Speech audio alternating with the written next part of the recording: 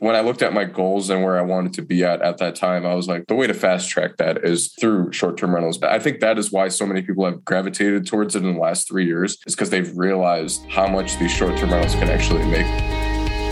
This is your daily real estate syndication show. I'm your host, Whitney Sewell. Today, our guest has a syndication model that I don't think we've talked about on the show before. His name is Alex Jarbo. He's a short-term rental developer and manager. And while we don't go into a ton about short-term rentals today, we do talk about how he got into this development business, but how he got into syndicating short-term rentals and developing them as well. I think it's a pretty cool business model, how he scaled the short-term rental model that so many people are gravitating towards right now. He's the founder of Sargon Investments, has a goal of developing 650 cabins in the next 3 years. Alex holds an MBA with a concentration in real estate development and is currently finishing a doctorate in business with a concentration in leadership. So Alex goes through how he got to where he's at, of course, but it's really cool. Military background, he loved the cash flow from short-term rentals, but he wanted to do it much bigger than most, and he's doing it. So it's a really cool story. I know you're going to learn a lot and be encouraged.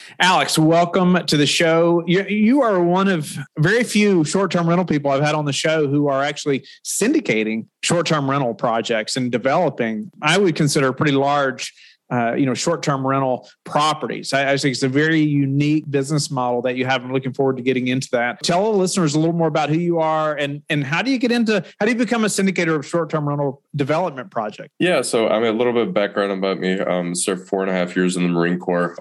During my last year in the military, I decided to learn more about real estate, and I started gravitating a little bit more towards short-term rentals. I had contacted a couple people that I'd watched some YouTube videos about back in 2015, and I was just very interested in short-term rentals. A lot of people I was contacting had like short-term rentals, saying like in Gatlinburg and Pigeon Forge. One of the people that ran one of the YouTube channels had helped me sort of find different markets I wanted to move to. I was pretty dedicated. I'm originally from Detroit, Michigan. I didn't want to move back to Detroit. So I decided on Asheville, which is where I currently live. Got my real estate license, helped people buy and sell. And I realized a lot of people, I'd already moved here for the short-term rentals, but a lot of people were already like that I was helping were already purchasing and selling short-term rentals. I started looking for a property to purchase with my VA loan. That was almost like I was looking for like a duplex or a triplex where I could live in one and rent out, essentially like house hack, but with short-term rentals. So I couldn't really find anything on the market. At least that was in my price range at the time. I just decided my very first investment property was a ground-up development, custom-built ground-up development. Usually not the way that goes, but we started with that first one. We started building two more right after that. And then after the two, I was sort of pretty capped out on my finances in terms of like the loans I could get. So I took on my first investor, which was a joint venture deal, and then a couple more investors that we did joint ventures. And then it got to a point where I realized I just sat down. I was like, what's the best use of my time? Because like a lot of times I was driving around looking at 30, 40 properties just to purchase one piece of land. It started to get a little bit more intensive. We still do like the development of like 8 to maybe 6 to 10 cabins with like a joint venture structure with maybe 1 or 2 investors. But right now we sort of switched over to the syndication model where like we're developing these boutique like resort communities that we rent out on Airbnb and VRBO and the other short-term rental sites. But yeah, it just came from what's the best use of my time, and the best use of my time is developing like these 40 to 50 unit cabin communities in the mountains right now where I can raise money for these projects. And I mean, everyone's gravitating toward short-term rentals right now because a lot of the cap rates are a little bit compressed right now. No, that's awesome.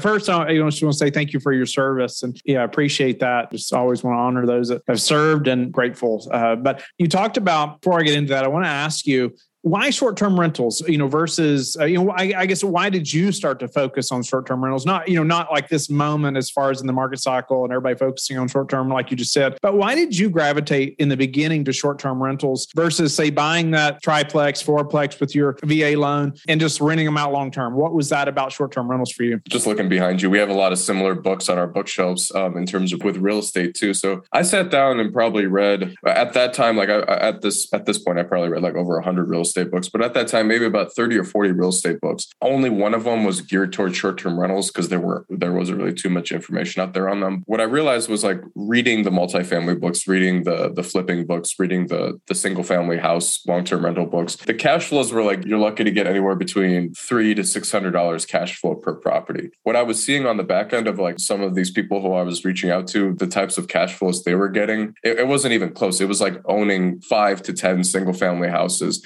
compared to owning one cabin. So that's when I looked at my goals and where I wanted to be at that time, I was like, the way to fast track that is through short-term rentals. But I think that is why so many people have gravitated towards it in the last 3 years, is because they've realized how much these short-term rentals can actually make, especially the unique ones, like the ones that are cabins, A-frames, or some type of that are unique in terms of like this design, if they're like condos or something. So people have just realized the cat's out of the bag, like they cash flow phenomenally.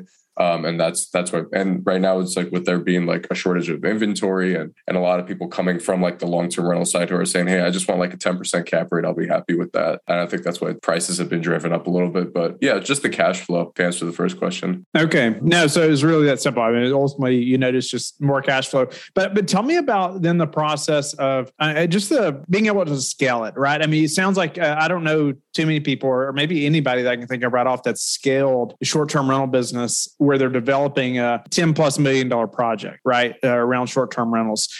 Speak to, it's interesting that your first project was a development, and maybe you can start there, maybe some, why was the first project a development and how did you know that was something you could tackle to where you're and then move into scaling to syndicating these same types of deals? Yeah, I didn't want to purchase a property that was just a normal house that I could just put on the short-term rental sites, which still do pretty well right now. And all the properties that were either cabins or something unique about them that would do well as a short-term rental, they were just way too expensive compared to, I had a builder friend who ended up building my first project. We had like just figured out like price per square foot and everything. Our first project was an A-frame, and it was like a 900 square foot A-frame that grossed like 81,000 last year and then netted like 50 grand. That's sort of why I gravitated towards the development side, was that it was like at the time we could build them cheaper. And even right now, it's obviously things have gotten way more expensive with COVID and stuff, with like both labor and cost of materials, but there's no inventory for short-term rentals right now, at least in the hot market. So it still makes sense to develop the short-term rentals over just purchasing. So did you, like even that first project or even to now,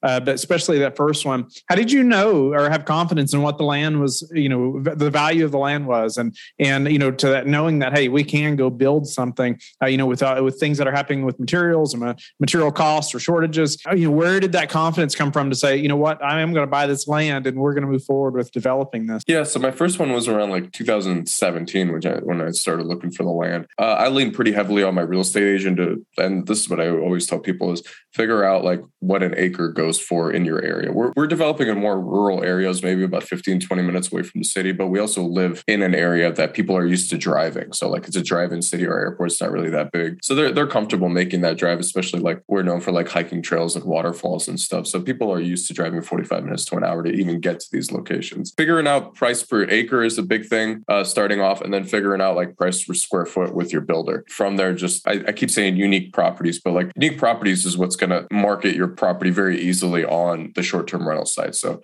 I say Instagrammable properties is what you want. Like people who are excited to stay in your house, where it's not just a place that they're sleeping, where the property is an experience in and itself outside of like the city that they're visiting too. Nice. That's something to think about right there. Instagrammable property, but the unique property experience, I like that, versus just the surrounding, the things that you can't change really.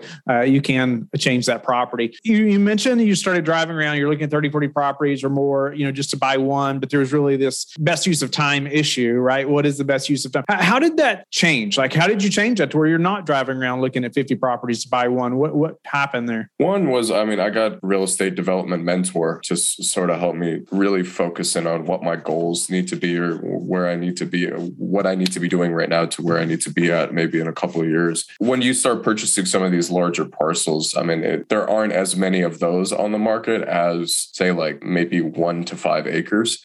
So like, I mean, take for instance, like there would probably be at any given time 300 to 400 of those like acre to 5 acre parcels on the market, compared to like where we're purchasing anywhere between 40 to 100 acres right now. There's only maybe like 60 of those on the market. So a lot of the times I'm looking at, I won't even drive out to the property without doing my research on the computer. And what that looks like is we live in the mountains, where we operate in the mountains. So we're looking at how steep the land is through our county website. And then they have certain parameters that determine if we're going to be in something called a steep slope ordinance or a protected ridge ordinance that we usually don't build in because it takes way more time to get extra permits. And then it also costs more to like the foundation when we're building at a certain elevation. So that's one way to completely like just decide if I'm even going to drive out to the property. And another thing too is making sure for people who are actually wanting to do this themselves, or if they're looking to purchase property, the drive up to the property is very important. You don't want your guests to be driving 20, 30 minutes down a gravel road. You might see a listing and you're like, this is absolutely beautiful. Like, why is it priced at way below market or whatever? More than likely, it's probably going to be the drive, because you don't want your guests to be annoyed by the time they even get to your property. A lot of times they're driving in at night. It's going to be a new area that they're not used to. So once I decide to go out and look at a property, that's the first thing on my mind is like, what's the guest going to be thinking about as they're driving to this property? So a way to fix that is just to invest in property that's off of like a double lane state maintained road, a paved state maintained road. And then you can put in your own road. Like we'll put in anywhere between like quarter mile to a half a mile of road to get to the house. Nice. No, that's some great things to think about. And I want to get into some of those specifics in a moment too, about just short-term rentals, some tips that you have. But, can you share an example of a deal you're syndicating maybe, or some things that to consider? Maybe the listeners thinking about syndicating, some type of short-term rental, or this is intriguing them. Speak to maybe a current project or a past project that you syndicated, and what that looks like, the type of land maybe in the, what type of buildings are you putting on there, homes, or, what are you building? For the people who are listening, just under like on the syndication side and raising money for development in general, like just understanding that there is more risk involved, like especially with coming out of COVID now, or at least like things settling down a little bit, where like things can go wrong. Like there is more risk there, but there is more reward. That's why we're doing what we're doing. But when it comes to the syndication side, I mean, we're raising the capital just like a normal syndication. And I've leaned pretty heavily on the multifamily model to establish what we're doing here. Our very first, larger joint venture that we did was $2 million project, 6 cabins right next to each other, and where the investors had put up almost all the capital. And it was just a trust thing. Just with multifamily or anything, it's just making sure that your investors trust you, that even if they're accredited, just making sure that they understand the process up front. You need to understand the process. And that comes from, like, if you need to get a specific permit with the county, like we needed a specific vacation rental complex permit with our county. That took about 3 months. So just really making sure that you understand what your county or city requires for short-term rentals. That's probably the most important thing when it comes to syndicating deals like this, being upfront with your investors and telling them, hey, like, it's going to take this long to develop these projects. Are you comfortable with that? Like having your money tied up there. It's not like a multifamily project where probably will cash flow right out of the bat if you're not doing any rehab work, or even if you're updating some of the units, most of the units are still rented out or something. So it's not like hitting the ground running with stuff like that. And we do invest in properties where like it'll be like a cabin and maybe there's like 10 to 15 acres attached to it, where we'll maybe have plans to develop another 10 cabins next to it. It's more like a break even thing where like we do break even on the holding costs for the whole development project. Like I said before we started this interview, it's very creative, and every project's going to be different that we do with our investors. So yeah, such an interesting model. You mentioned like maybe only 60 properties like that on the market. That's what'd you say, 40 to 100 acres roughly. Is that like nationwide? Is that like in a certain area that you're looking? That's within our county. Oh, in your county. Okay. Yeah, in our county. Yeah, which is still a lot. That's a good number. But again, like I would say 70% of them are in that steep slope ordinance that we're talking about. And then we also have plans on getting the beauty about the mountains is you can drive an hour any direction and you're in a completely different market. Like hour and a half to us is like Pigeon Forge, Gatlinburg, the Smoky Mountains and stuff. So we do have plans on getting into other markets that I've identified that I believe are up and coming. Asheville's very competitive right now in terms of both properties and land. Yeah, we do have plans on getting onto other like mountain markets that are within an hour and a half to us, which I mean, there's probably about 10 of them. And then I've looked at 2 of them that I've decided to go into. So awesome. Speak to maybe the market selection there.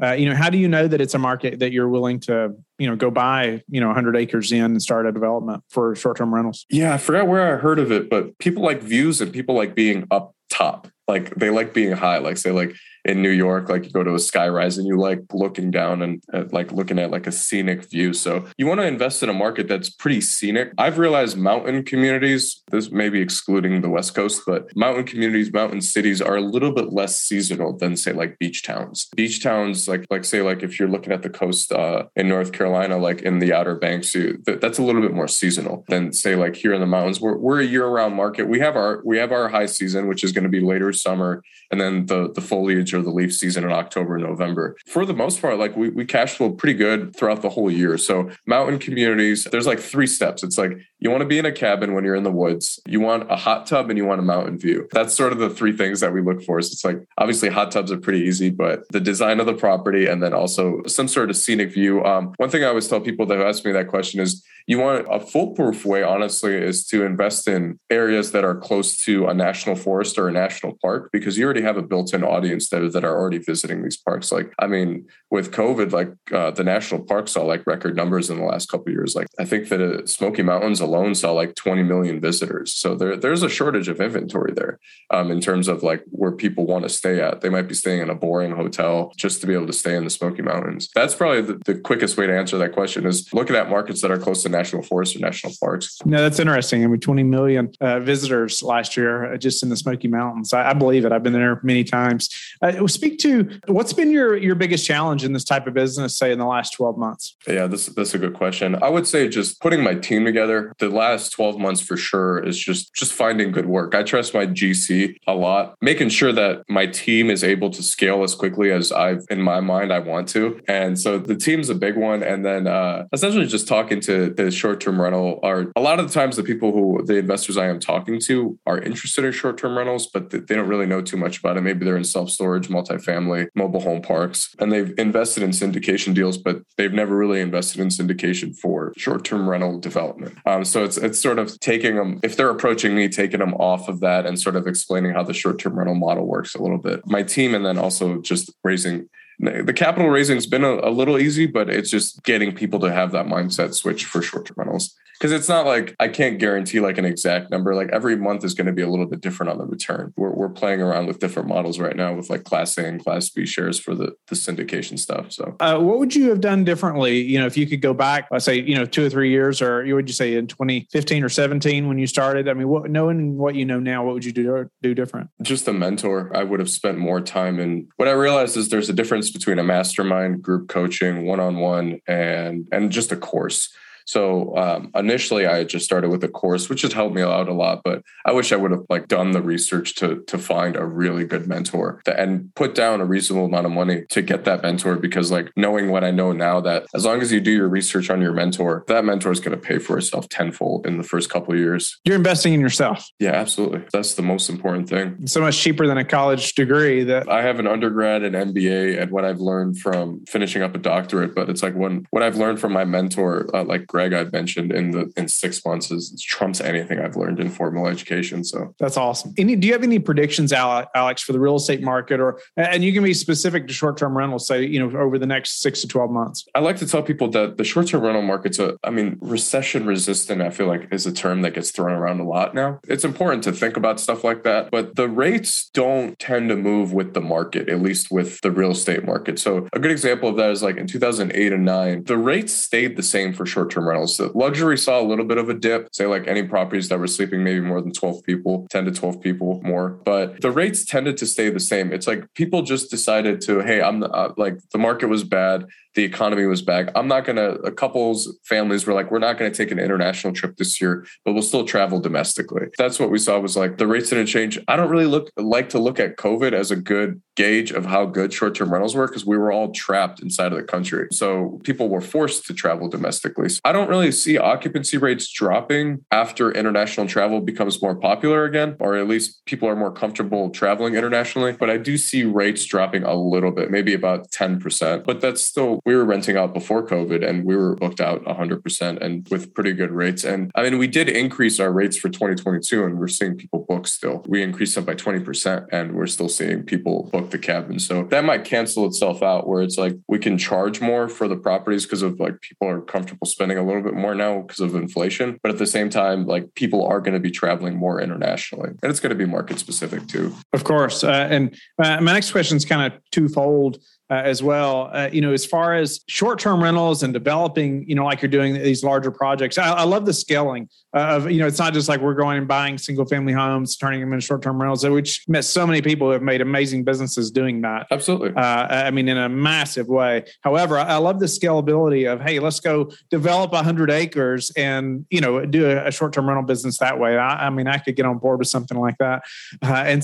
But I wanted to ask you, when dealing with projects like that, how do you prepare for a downturn in that type of business model, in short-term rentals? And what would you even foresee maybe even causing a downturn on the short-term rental type development business? So I wouldn't necessarily call it a downturn in terms of your city can one day just wake up one day and just say, hey, no more short-term rentals in the city or county. I know Asheville did it where I grew up. Detroit did it. We underwrite properties as long-term rentals. That's probably the most important thing. That might be a little bit difficult with how competitive some properties have gone if you're looking just to purchase. I think it's important to at least say, hey, like, can we break even if we were forced to rent this out as a long-term rental? And that's worst case scenario. And there's different fail safes that we have in place for different stages of development. So a good example of that is I can go out, purchase a large parcel, any type of parcel, put in the work, get the engineering done, get the plat and the subdivision, like the land subdivided, and get it approved with the county in any type of market. And if say like we're in a downturn, I can then and say like my lender doesn't want to lend to me, or I just don't feel comfortable with where we're at in the market to whatever happens in the market to actually develop this project. I can then turn around and sell that land as a land entitlement play to another developer who's probably maybe would be like better positioned to do something with it. That's our first fail safe, is like it would be a land entitlement play in the development schedule. And then so between that and then renting them out as long-term rentals, those are the two fail safes we have. It's just like you never know with your city or county what's going to happen with the rules. Things are getting better though. Like I think with COVID, I don't see any city or county sort of pushing it. Like, because I mean, most of the city or Airbnb collects taxes for your property for your city already. So I don't see any city or county pushing tax revenue away after COVID. That's a good point right there. That's a really good point. I mean, it really goes back to knowing your county or city regulations around Airbnb as well. If you're interested in doing it yourself, like just go out and not even call them. Don't even contact them. Just walk into the county and ask, hey, can I talk to the head of planning or the at least his assistant or something? And I mean, they're there for a reason. They're there to help us in the community. So awesome. That's great to understand. And that you can just walk in there and talk to those folks and ask those questions. That can be very important. And kind of a sidebar there. Do you do like RV parking as well, on these projects, or is that an option to increase cash flow or anything like that? That's a good question. So we personally don't, just because of the roads that we put in, I don't feel comfortable like they're wide enough and stuff. Especially the biggest road we've put in was like 1,100 foot, but there is a community coming up. It's more like a hotel with maybe like 8 A-frames, and the A-frames are actually elevated on stilts, and the A-frames are literally all right next to each other. They're almost touching, and you can park an RV under that. And I think they are upcharging for that. So it's essentially an RV park with like a hotel attached to it, essentially. I started to play around a little bit with like how we can gain more revenue through the properties. Pet fees is a small thing that we do. We do allow pets, security deposits, but we were thinking about just getting with like local service providers, like maybe like masseuses or like even restaurants, and offering either a discount to our guests or like offering some sort of type of commission thing, or maybe like with like wedding planners or something with some of these bigger projects. No, that's interesting. And we're all trying to do things like that, right? Like how can we increase the income? So tell me, what's your best source for meeting new investors right now? Doing stuff like this, what we're doing right now. Podcasts are a big thing, just getting our name out there. The YouTube channel that I started last year has been really helpful. It's mainly structured around short-term rental development management. We have people that just want to do it, who approach us that are like, hey, we just want to invest passively. And we just, I schedule a call with them. They talk directly over through to me. And then we just talk about their goals and see what they're interested in doing. The money raising side has been easier just because people are gravitating towards short-term rentals right now. And there aren't really too many people syndicating, maybe 2 or 3 other people. What about some daily habits that you have, Alex, that have helped you achieve this level of success? Yeah, Miracle Morning. I recommend that to anyone through Hal Elrod. I actually met Hal at the Bigger Pockets conference. I was like starstruck, which is because I usually don't get starstruck. But yeah, the Miracle Morning, the Savers, whatever he teaches in there, that's what I do every single morning. And then I've replaced the meditation piece to Miracle Morning with just a couple rounds of the Wim Hof method. We were taught in the military to do before it even had a name, but now the Wim Hof method and Miracle Morning is the 2 habits that I practice every morning. Even if I wake up late or something, I still do it, say like on the weekend or something. What's the number one thing that's contributed to your success? I was a magician for like 10 years prior to the military. And I continued to do it in the military, and I've continued to do it as like a networking tool at different events. It's been the coolest icebreaker to do like a card trick or something. And I mean, like I've put some serious time behind this. But what I've realized what magic tricks has also helped me do is like connect specific dots. And that's sort of what I'm really good at, is connecting specific dots, especially with some of the creative stuff that we work on with the short-term rentals. It's funny. It's like you're talking to like a good group of people, a lot of which have written the books behind me at the Bigger Pockets conference. They just like bust out a magic trick. It wasn't even like an investing question or anything. That's a weird thing to say, but I would say like learning magic or magic tricks, which I've read in a lot of like productivity books, is a lot of these people, a lot of high achievers practice magic tricks. That's interesting. That's definitely a unique skill set. I've never talked about that before. That's funny. How do you like to give back? When I was in the military, just volunteering, man. DC, when I was stationed in DC, had a really good like volunteering program with different types of shelters. But also the YouTube channel has been what I've realized the quickest way to give back, or just sharing my information for free. I would say